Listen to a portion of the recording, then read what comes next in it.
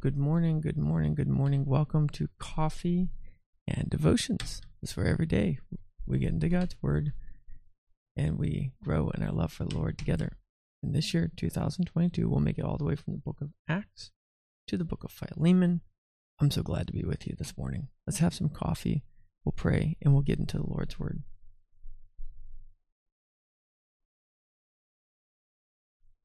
Let's pray. Father, we thank you so much for this day. What a blessing it is to sit at your feet, to learn from you. God, we pray that this morning you would teach us, watch over us. May we follow in your ways. In Jesus' name, amen. All right, we are at 1 Corinthians chapter 5. It's 13 verses in that chapter, so we're going to do the whole chapter, 1 Corinthians chapter 5. And just to let you know, Paul is moving here now from the idea of divisiveness to the practical applications of holiness. And so in chapter 5 and 6, he's going to deal with a few different topics. And here we're dealing with what do you do with open flagrant sin? It is actually reported that there is sexual immorality among you, and such sexual immorality as is not even named among the Gentiles, that a man has his father's wife. Are you puffed up? And have not rather mourned that he who has done this thing might be taken away from among you? For I indeed, as absent in the body but present in the spirit, have already judged, as though I were present, him who has done this deed. In the name of our Lord Jesus Christ, when you are gathered together, along with my spirit, with the power of our Lord Jesus Christ, deliver such a one to Satan for destruction of the flesh, that his spirit may be saved in the day of the Lord Jesus. Your glorying is not good. Do you not know that a little leaven leavens the whole lump? Therefore, purge out the old leaven, that you may be a new lump, since you truly are unleavened. For indeed Christ, our Passover, was sacrificed for us. Therefore let us keep the feast, not with the old leaven, nor with the leaven of malice and wickedness, but with the unleavened bread of sincerity and truth. I wrote to you in my epistle not to keep company with sexually immoral people. Yet, I certainly did not mean with the sexually immoral people of this world, or with the covetous, or extortioners, or idolaters, since then you would need to go out of the world. But now I have written to you not to keep company with anyone named a brother who is sexually immoral, or covetous, or an idolater, or a reviler, or a drunkard, or an extortioner, not even to eat with such a person.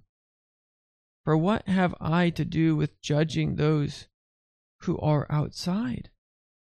Do you not judge those who are inside? But those who are outside, God judges. Therefore, put away from yourselves the evil person. Well, we need to ask ourselves, A, what is this about? B, what's the best verse to summarize this? And C, what are we called to do in response to these words? I want to just address the elephant in the room. This is not a popular passage. This is not what people like to hear in our culture. We are very sensitive to emotions, very sensitive to feelings, and church discipline has both been abused while neglected. And so let's go ahead and work through this passage together. Let's just get at what is this about, right? Paul is writing to the Corinthian church. He was the pastor of this church for a number of years, and at least 18 months. And as he is the pastor, he's gone now, and other people have come in and are pastoring. They know about their freedom in Christ. They know the gospel. They understand these things. But now there is someone in their congregation who has done something that is so sinful that not even pagan people would allow this. There's a word, sanguinity, laws of close relationship. And in the Roman era, this isn't this man's biological mother. This is most likely this man's stepmother. And it was really common in the Roman era that a man, if he became widowed, he would marry a new wife, and the new wife would be significantly younger than him, which would make the stepmother and son really close in age, possibly. But the point is, he's not allowed to have his father's wife. This is incestual. This is not right. This is against the laws of sanguinity. This traces all the way back to Leviticus chapter 18. Right? This has been long standing, right? Even pagans know that you shouldn't be sleeping with your father's wife. So how are you so? He's saying, how have you guys become so arrogant? Like this is going directly against God to say, hey, look, we know this is sinful. It's all right. No, right? He's like, what's happened? Something terrible has gone wrong here. Right? God's people are about holiness, about purity, about what is good and right and perfect. And so he says, this can't keep going on. Right? I'm with you in spirit, and I've already judged this, right? If this is true, this is going on. If what's being reported is true, you gotta do something about it. The question is, what are they going to do? Well, he tells them they need to, just like in the Passover feast, you had to go through all the house and you had to take out the leaven. You couldn't have any leaven in the house. And here he says, you got to treat this person the same way. You got to put them outside the camp. Why? Because the sins of one person affect the whole church. You and I, we live in a very, very individualistic society. I mean, the community isn't what we think about. We think about me. We think about myself. We think about I. But here, it's saying, no, right? We are joined together. We are the body of Christ. This is why we can't have divisions and stuff. But what's going to happen is that this man's sin being allowed in the church, being passed over by the people in church, it's going to make us think that this is okay. And I'd say to you that this, I think, goes on in the church right now. The failure to discipline people now means that the sins just keep on escalating. People will wonder, how did we end up in this place where we see all sorts of rainbow stuff on church buildings? It started by not disciplining for other sins.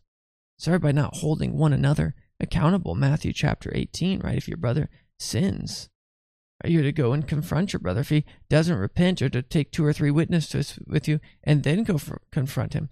But if he still doesn't sin, you need to bring it to the church. And so he says, Christ is our Passover lamb.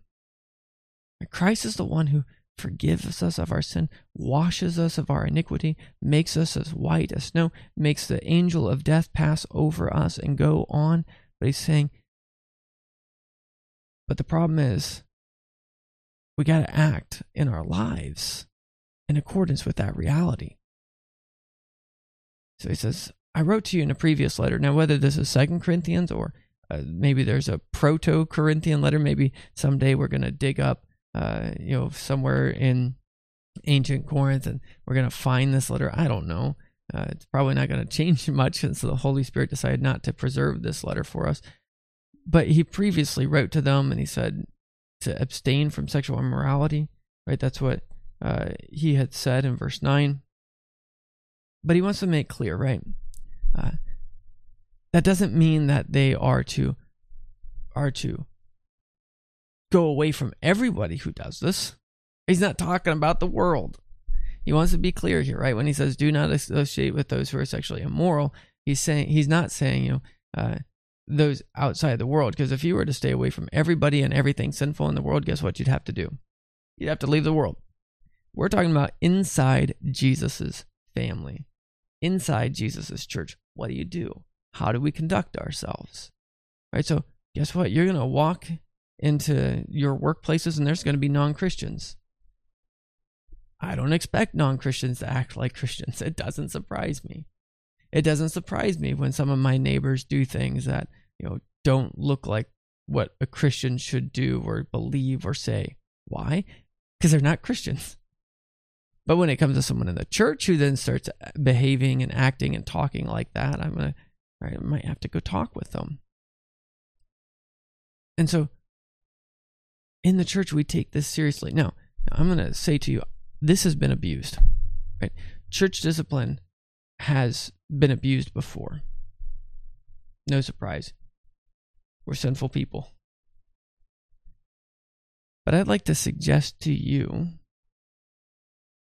that every time I've seen church discipline happen, it has reminded me of my need to check my own life. Now, questions I've received about church discipline, one person said, Brian, well, everybody sins, and so at what point does it become this thing that somebody gets excommunicated for? What I normally tell people is open, unrepentant sin. This man here is in a gross sin. It's known to the whole community. It's not being hidden, and it's not being repented of. Right? So if I have a struggle with my finances, I might not be managing things well, but it's not open, and I might be learning how to be better with my finances. So it could be repentant. But yet if somebody is writing checks and they're bad checks, he doesn't have the money to fill those checks, and it's being done all over town, everybody knows, man, you can't take a check from Bob because, that guy never pays his bill. By the way, Bob is a made-up name. I have no clue. It's not a real person, right? It's open. It's known in the community.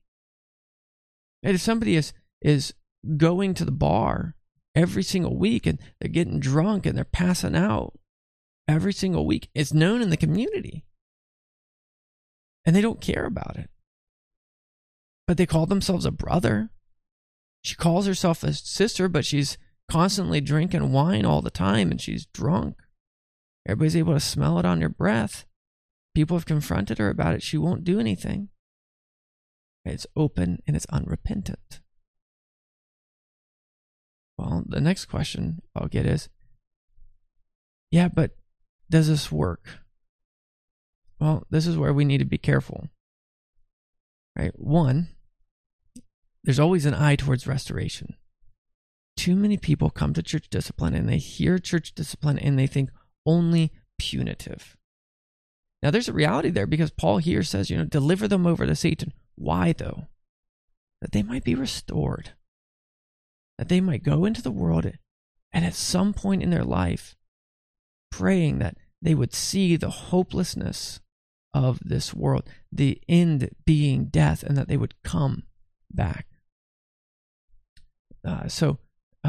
Does it work? Well, it's supposed to be restorative, but also we want to be careful about pragmatics. We're really good in America, in the Western culture, about only doing stuff that works rather than stuff that God commands. When we wrestle in our own hearts with, well, I saw this person disciplined, but they didn't come back, it's hard. And why is that hard? We should recognize, why is that hard? Well, I think that's for a few different reasons. One is, some people, it's because they truly do love this person and they want to see them each week. And this is hard because these are relational bonds that are being ripped apart. But we need to recognize that that's what sin does. That's what immorality does. That's what unrighteousness does. It pulls apart friendships. It destroys families. And so we ought to be able to recognize that this is going to be painful. It's not going to be easy. If it's easy, something's wrong here. But also we need to recognize as well that this is what's the most loving thing for that person. We don't want them to continue in sin. We don't want them to continue going on, if they're given over to lying, to think that they could just keep on lying. We want them to repent. We want them to know that God is holy and his children ought to be holy. And so church discipline has that eye towards loving our neighbor. You know, the day I became a member in the denomination I'm in was the day a man was excommunicated. I mean, talk about a sobering moment. The day I took my vows to become a member in the congregation was the same day a man was being put out of the congregation. And do you know what it taught me? That this was a church that took sin seriously. This was a church that loved me and loved my holiness. And this was a church that loved this man so much that they were going to encourage him and continue to drive him toward holiness. And they had made a public statement and a public testimony to the church. And so when I took my membership vows, that I would heed the correction of the elders when I needed it in doctrine and in life. This was serious. So let's go ahead and ask what the best verse is, right? The best verse to summarize this.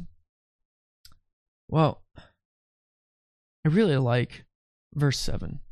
Therefore, purge out the old leaven, that you may be a new lump, since you truly are unleavened.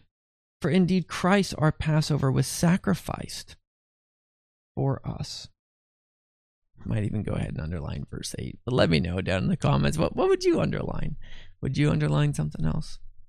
Oh, let me ask you, first calling, let me first say, if you're one of those who have seen church discipline work well, and I know I've seen it, I've been involved in it, when a man wasn't loving his wife well, and it went through the first steps, where another friend had gone and confronted him about this, and then the two of us went, and both of us had seen him not treating his wife well, and confronted him. He still wasn't responding well, so our pastor and the two of us went and confronted him, and the man eventually was restored. I didn't get to the point of him being put out of the church. But let me know down in the comments, have you seen this happen well when somebody was put out? I can think of another time, but there's lots of stories I could tell about this. But what are we called to do? Well, I think at the heart of this is an instruction for discipline, right? So we need to be a process of that church discipline, right? I'm begging you to be an active part of the first two steps of church discipline. Go confront people. I'm not saying be nitpicky. Don't do that. Right? But when you see somebody engaging in open sin, go and talk to that person. Now, I'm not talking about micromanaging. I'm not talking about being a busybody. But when you see a brother of Christ, and it seems like they're walking down this road of sinfulness and they're not caring about it, go and love them. Go and confront them. It's going to be uncomfortable. Be bold. Be bold in your love. Care about their eternal well-being, that they might be restored. When somebody is disciplined, and they're put out of the church, and that should be rare. And when it does, it's for an open and unrepentant sin, for grave sin. We ought to take that seriously in our own hearts. But also let me encourage you to pray for that person. Plead with them that they would come back to Christ, that they would repent of their sin and be restored to the full fellowship of the saints. But also heed God's word here. Do the other hard thing. In our society, to shame someone is one of the worst things you could do, right? Psychologists today would say, it's psychologically damaging. It's not meant to be comfortable. It's meant to love. It's meant to show this person something has gone desperately wrong. Come back. And one of the most painful ways to do this is to say, hey, thanks for inviting me over to your 4th of July party, but can't come. Thanks for inviting me over to eat, but brother, you need to repent. I'd love to see you come back to church. I'd love to see you take the Lord's Supper again and turn back to Christ. This is hard to do because these are people we love, but the most loving thing to do is to point them to Christ. So are you praying for the people who are under discipline in your church? Are you loving them well? Are you praying for your elders in this? Man, this is not easy. Do it with an eye towards love. Let's pray. Father, we thank you that you love us. And we pray for your Holy Spirit, that you would build up your church, that we would be faithful to your commandments, especially in regard to discipline. Lord, this is not a comfortable topic, but Father, you are the one who tells us to be bold in our holiness. Lord, please continue to work in your church. In Jesus' name, amen. May the Lord bless you today. May you walk in the peace of Jesus Christ, heeding all brotherly counsel. I'll see you tomorrow. Bye. Thanks for listening to this week's message from God's Word for You, a ministry of Sharon RP Church in rural southeast Iowa. We pray that the message would be used by God to transform your faith and your life this week. If you'd like to get more information about us, feel free to go to the website, SharonRPC.org. We'd love to invite you to worship with us. Our worship time is 10 a.m. every Sunday at 25204 160th Avenue, Morning Sun, Iowa, 52640. May God richly bless you this week.